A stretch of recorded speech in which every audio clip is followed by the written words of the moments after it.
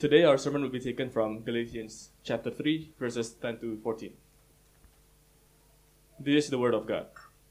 For all who rely on works of the law are under a curse.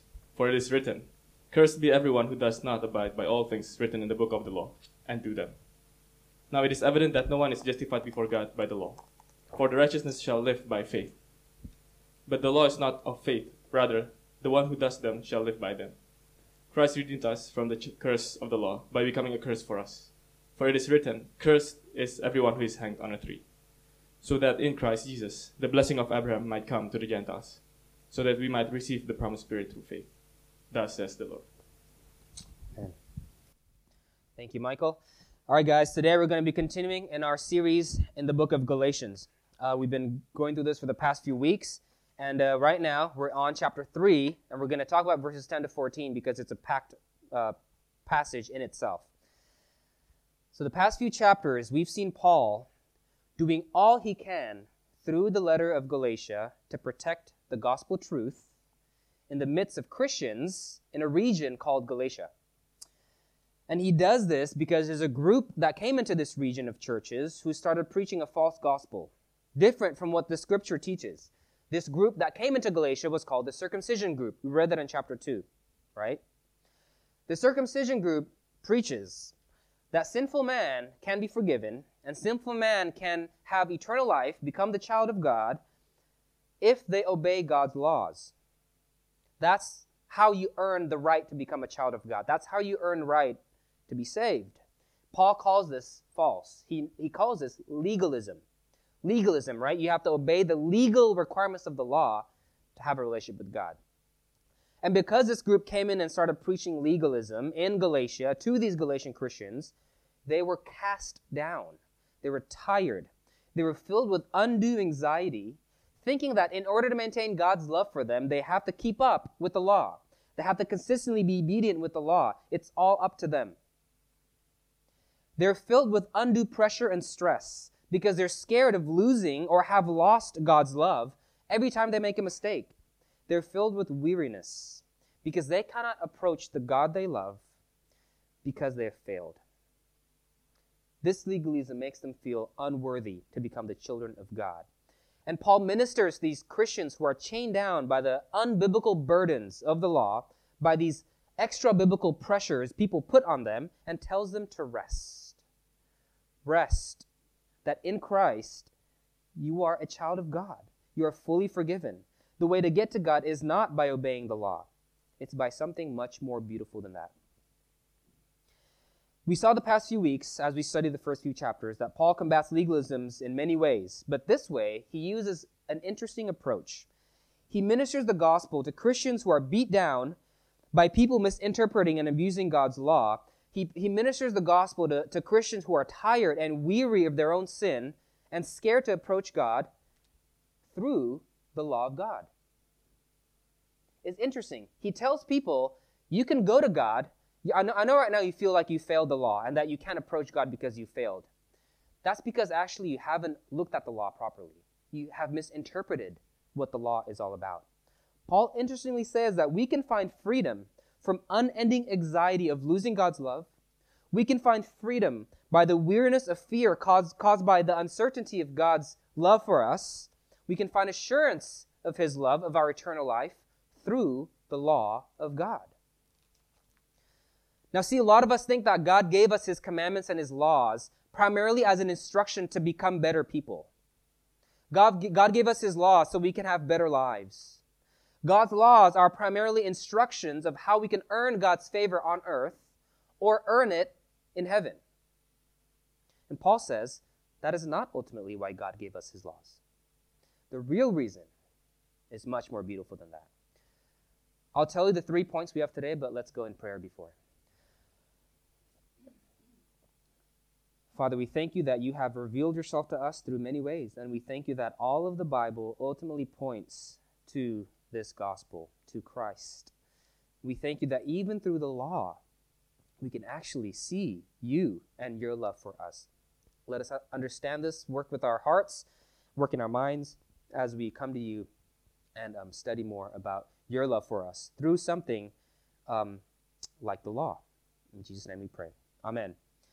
In this passage, Paul says, God gives us his laws not primarily for us to become better people, but God gives us his laws to show us, 1, that God cannot be without sin, 2, that man cannot be without sin, and 3, to show us the God-man who took on sin. God gave us his law to show us that God cannot be with sin, that God cannot be without sin, and the God-man who took on sin. All right, let's talk about our first point. Point 1, God cannot be with sin. Now, stick with me in the next 2 minutes as we go through something that might kind of feel like a bit of a mind twister, okay? I'm not doing this to just be funny. I'm doing this so that we can get the concept. I think to understand this passage, we have to understand this concept well. And it's the concept of this, the concept of things that God cannot do. Things that God cannot do. Okay, some people, in their attempt to question God, they have asked this question before. If God is all-powerful, is there anything that God can't do? If God is all-powerful, is there anything that God can't do? And the person who believes in God, let's just say this person is a Christian, this Christian wants to defend God so quickly that he says, no, God is all-powerful. So therefore, there's nothing that God can't do. And then the other person asks the Christian, if God is all-powerful, can God make a rock so heavy that he himself can't pick up? Okay, God is all-powerful. He can do everything, right? The person goes, okay, if God can do everything, can God create a rock so heavy that he himself can't pick up? And at this point, the Christian's caught in a logical dilemma. Because if God is all-powerful and can do everything, he should then be able to create a rock so heavy that he can't pick up. Right? He can do everything. He can create such a rock. But then if there exists such a rock so heavy that he can pick up, then he's no longer all-powerful. You see what I'm saying? God should be able to, right? Yeah, he's God. He can do everything. He can create a rock so heavy he can't pick up. But then if such a rock exists, he's no longer all-powerful. The Christian is caught in his own logical or her own logical dilemma. And it's because he or she too quickly came to the conclusion that God can do everything. No, there are things that God can't do. Not because he's weak, but in fact because he is all-powerful. Let me explain. If God is all-powerful, God cannot be weak. See, there are things God can't do. If God is truth, God cannot lie. God can't do that. If God is all-wise, God cannot be unwise. Because God is God, he cannot be less than God. There are things God can't do. See what I'm saying? So no, God can't make a rock so heavy that he can't pick up, because then that would make him less than God. And God cannot be less than God. Because God is all-powerful, he cannot be weak. Because God is truthful, he cannot lie. Because he's all-wise, he cannot be unwise. There are some things God can't do, namely, he cannot be less than God. Now, in our text today, there is one character of God that Paul highlights that God cannot go against because he is God. And this character is God's justice. The Bible tells us God is just. Just, or where we get the word justice from, it's a legal language, right? It's a language that we hear in a criminal court of law, right? Justice is being served. This is not justice. Our sins, the Bible says, has brought about legal criminal charges before a heavenly court. And God, in his justice, must deal with sin. He cannot be unjust. You see, because he is just. He cannot just let sin go without it being undealt with. Let's just look at Colossians chapter 2, verse 14, how sin is described as a record of debt that stood against us with its legal demands. There's some legal demands that must be accounted for. If God truly is just, he cannot allow crimes to go unpunished. It would make God unjust. It would make God less than God. One more verse, just to be convinced from Scripture that God is just, that he can't just let sin go unpunished. Okay, look at the Old Testament, the book of Numbers in the Old Testament, chapter 14, verse 18. The Lord is slow to anger and abounding in steadfast love, forgiving iniquity and transgression. But he will by no means clear the guilty. He will by no means clear the guilty. He won't just let guilt go unpunished. He won't just let sin go unaccounted for. And this is why Paul says in our passage in verse 10, for all who rely on works of the law, it's in your handouts if you want to look at it. For all who rely on the works of the law are under a curse. For it is written, cursed be everyone who does not abide by all things written in the book of the law and do them. Cursed is everyone who doesn't abide in all things of the law. Paul is saying, unless we succeed in obeying all of God's commandments, unless we can be absolutely sinless, we cannot have a relationship with God. Why? Because by nature, God cannot be unjust. By nature, God must deal even with the slightest sin. If not, that would make him unjust.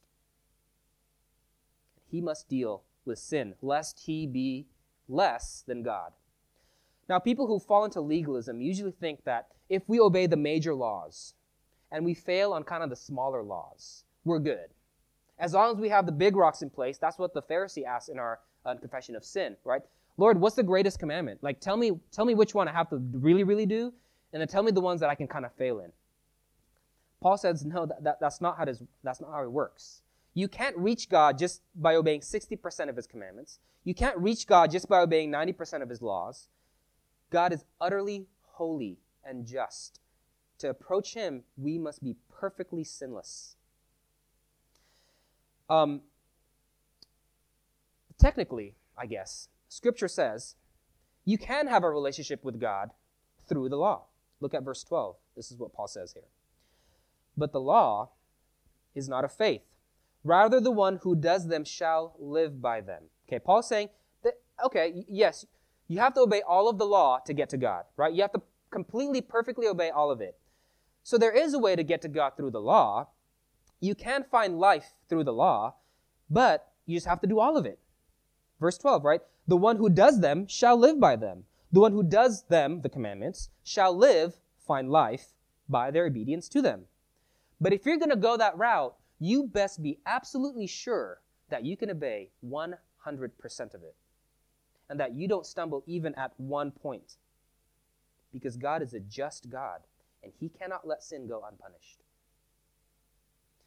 This is why Jesus said in Matthew chapter 5, verse 20, for I tell you, unless your righteousness exceeds that of the scribes and Pharisees, you will never enter the kingdom of heaven.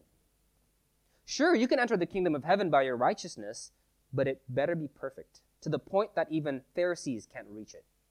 By the way, the Pharisees memorized the first 5 books of the Old Testament word by word. If you're not more holy than them, forget about it. This is why James said in the New Testament letter of James, chapter 2, verse 10, for whoever keeps the whole law but fails in one point has become guilty of all of it.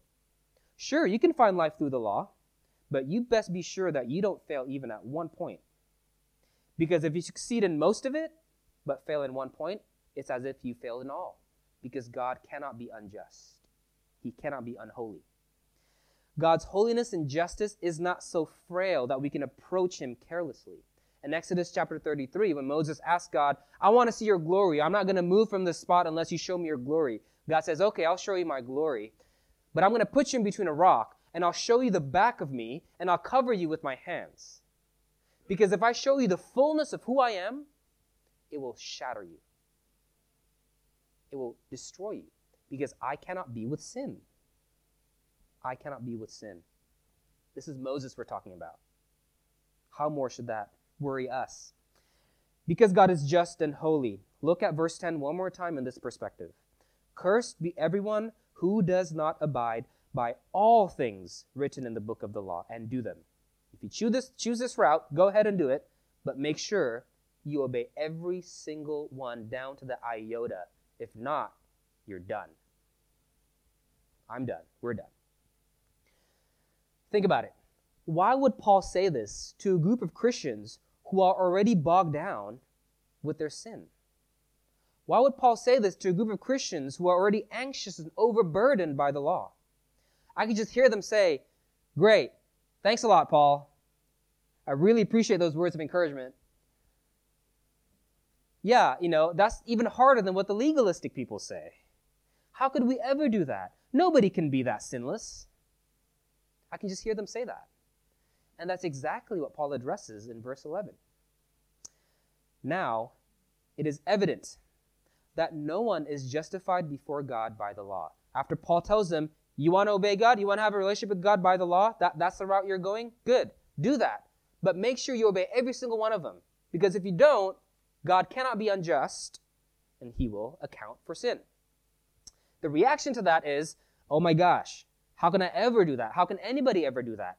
This is where Paul comes in verse 11. Of course. That's the reaction he was looking for. Of course you can't do that. Verse 11. Now it is evident that no one is justified before God by the law. It's evident, it's obvious that nobody can do this. No one can be justified, made just, made right before the law. Which leads us to our second point. God's laws not only show us how holy he is, that he cannot be with sin, but God's law shows us that man cannot be without sin. Okay. First point. You want to obey the law? You want to find a relationship with God through the law? Sure. But do it all. Because if you don't, we're done. You can't do it right? Good. Verse 11. It is evident that no one is justified before God by the law, for the righteous shall live by faith. You see the word justified here one more time? Again, justified just means being made innocent. If God is in his justice, by nature must deal with sin, no one can be innocent before God. The law shows us no one can do this. No one can reach that level of holiness. Imagine the law like a light that shines into a dark room. Imagine you're in a dark, dusty room. And you open the door and it's all dark. And you open a window and a ray of light shines in from that window. What do you see in that ray of light that you did not see before? Dust particles flying around. You couldn't see them until the light shined their existence to be. It's been there the whole time. It's been dirty and dusty the whole time. But until the light shined into the room, you don't see the dust. That's what the law of God does. It shines a light into our dark hearts and tells us, you can't do it. You can't be without sin. This is the whole point of the law, to show that God is holy, God cannot be with sin, and that man cannot be without sin. I was watching a TV show recently. It's a good show. Talk to me later about it if you want to know about it. It's on Netflix. It's about a detective who is solving a small-town murder. And the main character is a cynical, suspicious detective. And somebody, there's a good quote, somebody in that show went to the detective and said this really interesting line. He said, I pity you. I pity you that you see sin in the midst of everyday normal life. Because he's so suspicious. He's so suspicious of life, right? And I think that's true. There is a reality that we don't just want to see sin everywhere, that we just want to be, oh, sin, sin, sin, sin. There's beauty in life. There's joys in life. There's goodness. There's holiness. There's righteousness in life. God has created this world. But at the same time, I think too often we suppress the reality of sin because we would do whatever it takes to avoid saying, I am weak. We will do everything it takes to avoid saying, I need help. Because of that, we suppress this doctrine of sin. We suppress this doctrine of man's need for God. And we've done this throughout centuries. Look at verse 11 again. Now it is evident that no one is justified before God by the law, for the righteous shall live by faith. If you look at the righteous shall live by faith, it's in quotations. When you see that, it's usually referring to an Old Testament verse that the New Testament author is quoting.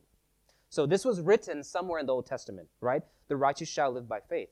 Well, if you look at it, where in the Old Testament was this written? It's in Habakkuk chapter 2, verse 4. And the context of this sentence, the righteous shall live by faith, was the author rebuking a pride king of Babylon who thought he can find redemption, who thought he can save himself by his power, by his riches, by his strength. Habakkuk wrote and said, Behold, his soul is puffed up. It is not upright within him, but the righteous shall live by faith. See, kings in the Old Testament have denied their need for salvation by their own strength since long ago. Not only that, the nation of Israel, if you read the Old Testament, you see over and over and over again, this is God's people who has been encountering God throughout their journeys, And even they make gold idols. Even they rely upon the works of their hands, rely on their self-effort to find salvation, to find deliverance. And then after that, even in the New Testament, we've studied the book of Galatians for a few weeks now. In chapter 2, we just read that the Apostle Peter and James themselves fell into legalism. The Apostle Peter and James themselves started saying that, oh, I guess I'm not lovable by God unless I obey the law. So they started putting all these extra biblical laws on Christians. And the church, after the days of the apostles, slowly drifted to this. So you have to be saved by personal confessions, by praying, by saying some kind of chant, or by paying penance. That can somehow make your standing right with God. Man has done almost everything imaginable and will continue to do anything imaginable to avoid simply saying, I am weak. I can't do it. I need help. I need a Savior. And these are the words that the law of God, if viewed properly, will force us to say. Because it shows just how holy God is, and it shows just how sinful we are. See, earlier we said that those who are legalistic think that they can earn God's love and salvation by their obedience. And this is true, but if you think about it, everybody that's legalistic always has a low view of God's holiness and always has an overly high view of their self-righteousness. If we think we can earn God's salvation by our own obedience, it's always caused because we have a low view of God's holiness and we have too high of a view of our own righteousness. That's what causes legalism. The law destroys that. The law says, you don't approach God carelessly. He cannot be unjust. And you, look at your own life. Can you ever live up to this? No, you can't.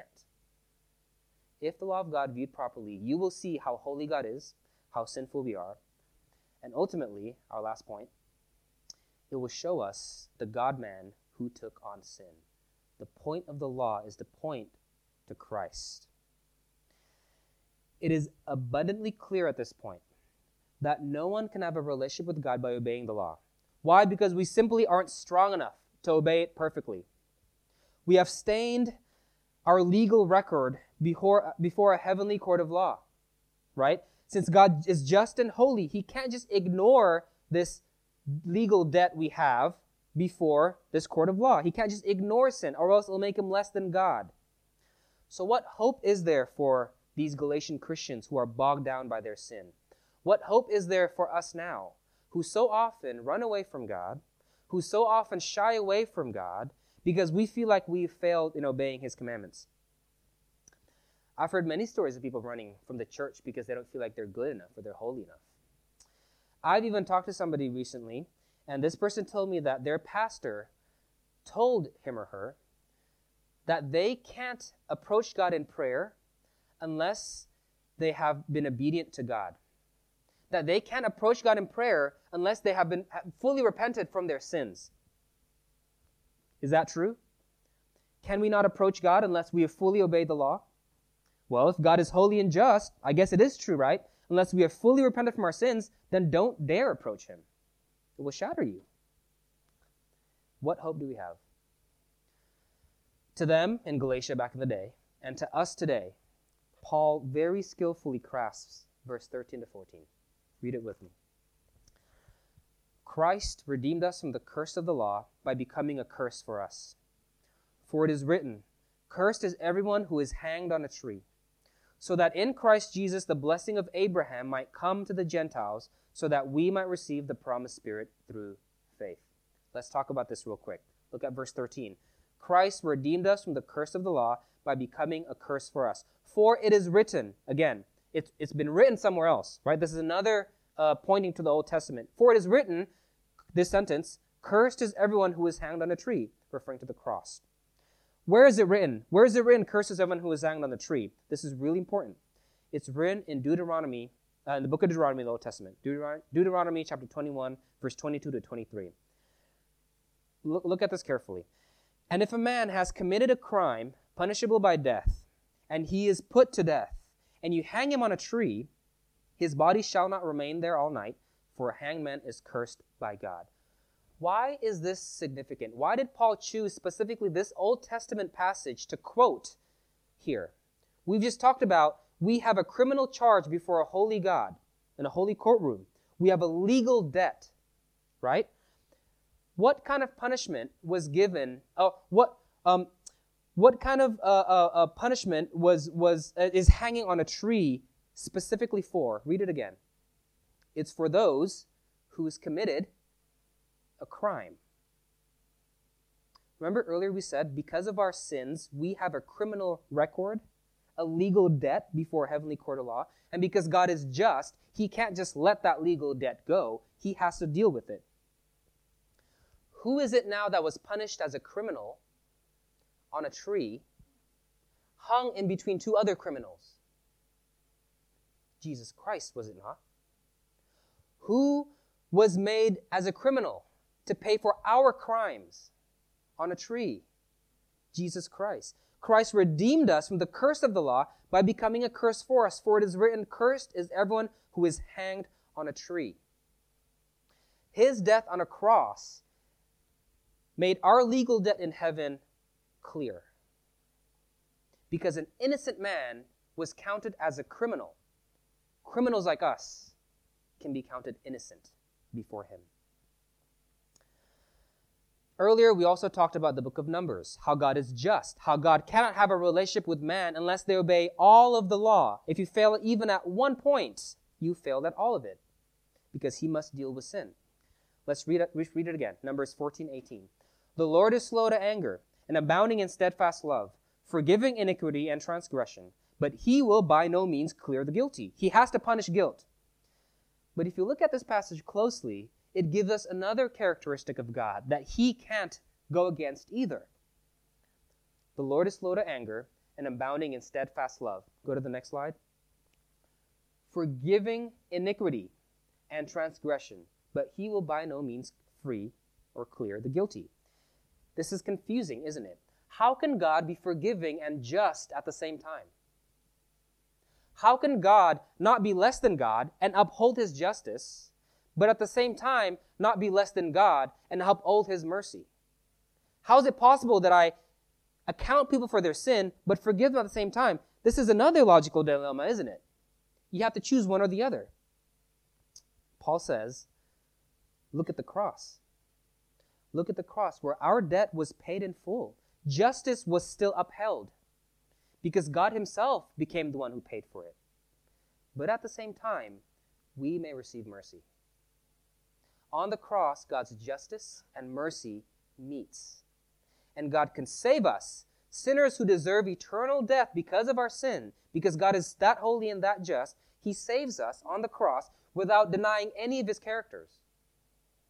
I will uphold my justice, I will uphold my mercy, and I still want to be with you. How do I do that? I must be the one who paid for it. And I will die on a cross for you. I will become a criminal for you if that can give me an eternity and make you my child. Now, in Christ, we have the right to never again doubt his love for us, because we can approach this holy God who has justified us by putting the sins upon himself, and we can rest and put faith in this. Now, it is evident that no one is justified before God by the law, for the righteous shall live, shall find life, shall have a relationship with God through faith in this Christ who died for us. Earlier, I said a story about a friend of mine whose pastor told them that they cannot pray to God unless they have fully repented from their sins, that they cannot approach God until they have fully obeyed the law perfectly. Now, friends, don't you dare. Don't you dare go to my daughter Elena and tell her that she cannot approach me, and tell her that she cannot communicate with me, and tell her that she cannot have a relationship with me just because she's in sin, just because she's made a mistake, just because she hasn't been obedient to the law. Don't you dare. I'm not saying that to threaten you. I'm weaker than a lot of you here. But is that not how our Heavenly Father feels about us? If this is the reaction of an earthly father, how would he feel? How would he feel when somebody tells his child that they must refrain from approaching him because of their disobedience? that they must refrain from approaching him because they've sinned. How does that make him feel? I merely wonder, if there exists a wrath greater than that which comes from a loving parent who has been denied access to their child. The thing is, though, it's often not other people's words who cuts off our access to our Father, is it? It's not what other people say that makes us timid to approach God. It's not what other people say that make us hesitant into throwing ourselves to him fully and completely. It's rather ourselves, isn't it? It's our own sins that make us doubt. It's our own mistakes that make us hesitant. It's our own lack of obedience that make us timid in approaching him. Through the blood of Christ, hear God plead with you through this passage, not with a threatful tone, but with earnest longing. He's saying, don't you dare. Don't you dare shy away from me. Whatever it is you've done, whatever things you've done that makes you think you don't have the right to come near me, look upon that cross. I have paid for your debt in full. I have fulfilled the justice I need to fulfill. I've purchased the right to be with you, and you are now with me unhindered. Don't you dare. Have you experienced this? I have, and it stinks. Someone breaks up with you, and they say, it's not you, it's me. It just sucks. It never is you, really. It's not you, it's me. And that's often what we do to God, isn't it? We pull away, we shy away from God, saying, it's not you, God, it's me. And God is saying, that excuse no longer exists. He is saying, it will never be you. It will never be you. Because your debt, whatever it may be, your imperfections, whatever it may be, your shortcomings, whatever it may be, has been paid and nailed on the cross. And when God sees us, he sees a clean record in heaven because he himself has become a criminal for us. He knows we'll fail. He knows we can never fulfill the law with our own hands. That's why he promised the cross, verse 14 says, since the days of Abraham. This has always been plan A, not the law. It's not that we failed the law and then, Christ comes. No, it's always been about Christ. The law is meant to point us to Christ. You want to talk about the law? Paul says. You want to obey the law? Here today, to Christians struggling with legalism, to Christians struggling to pull away from this God because of their sins, here today, Paul says, take a good look at the law. It will be evident that no one can be justified before God by the law. For the righteous, the justified, the ones whose debt is forgiven, the innocent child of God shall live by faith in him on the cross. Don't you dare. Let's pray.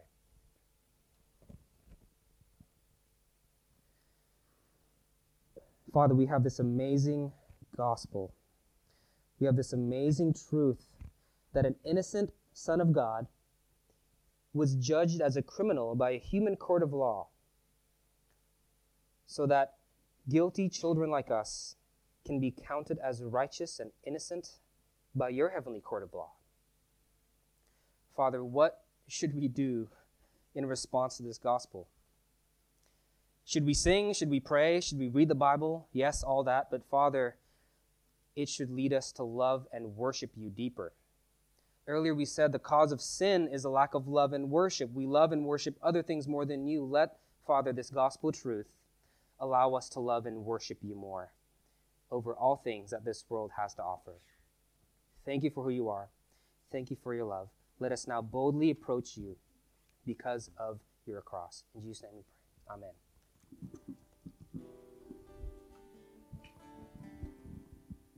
Let us all stand.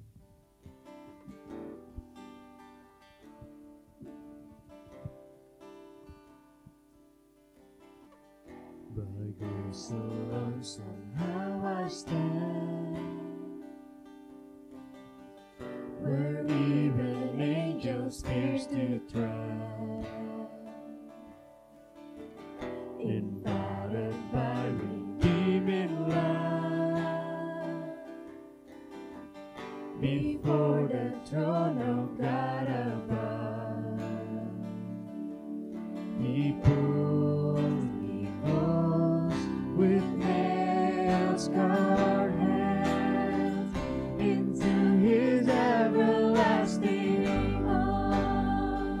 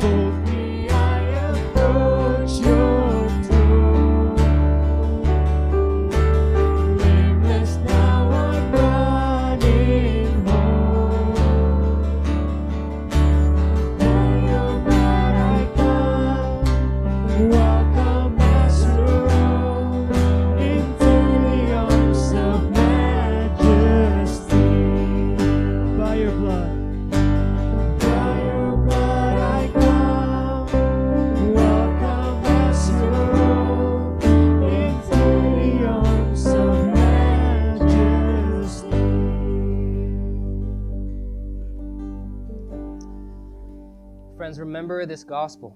Remember this love of a God who will never let you go. No matter how much you run away from him, he has purchased you by his blood, and he will be yours eternally, and you will be his. Rest in this. Live our lives this week based on this truth. Hear now your benediction. The Lord bless you and keep you. The Lord make his face shine upon you and be gracious unto you. The Lord lift up his countenance upon you and give you peace. Now go in his peace.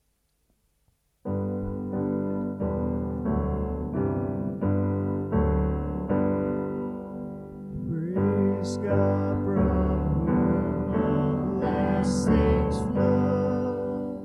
Praise him, all creatures here below. Praise him above, ye heavenly hosts. Praise Father, Son,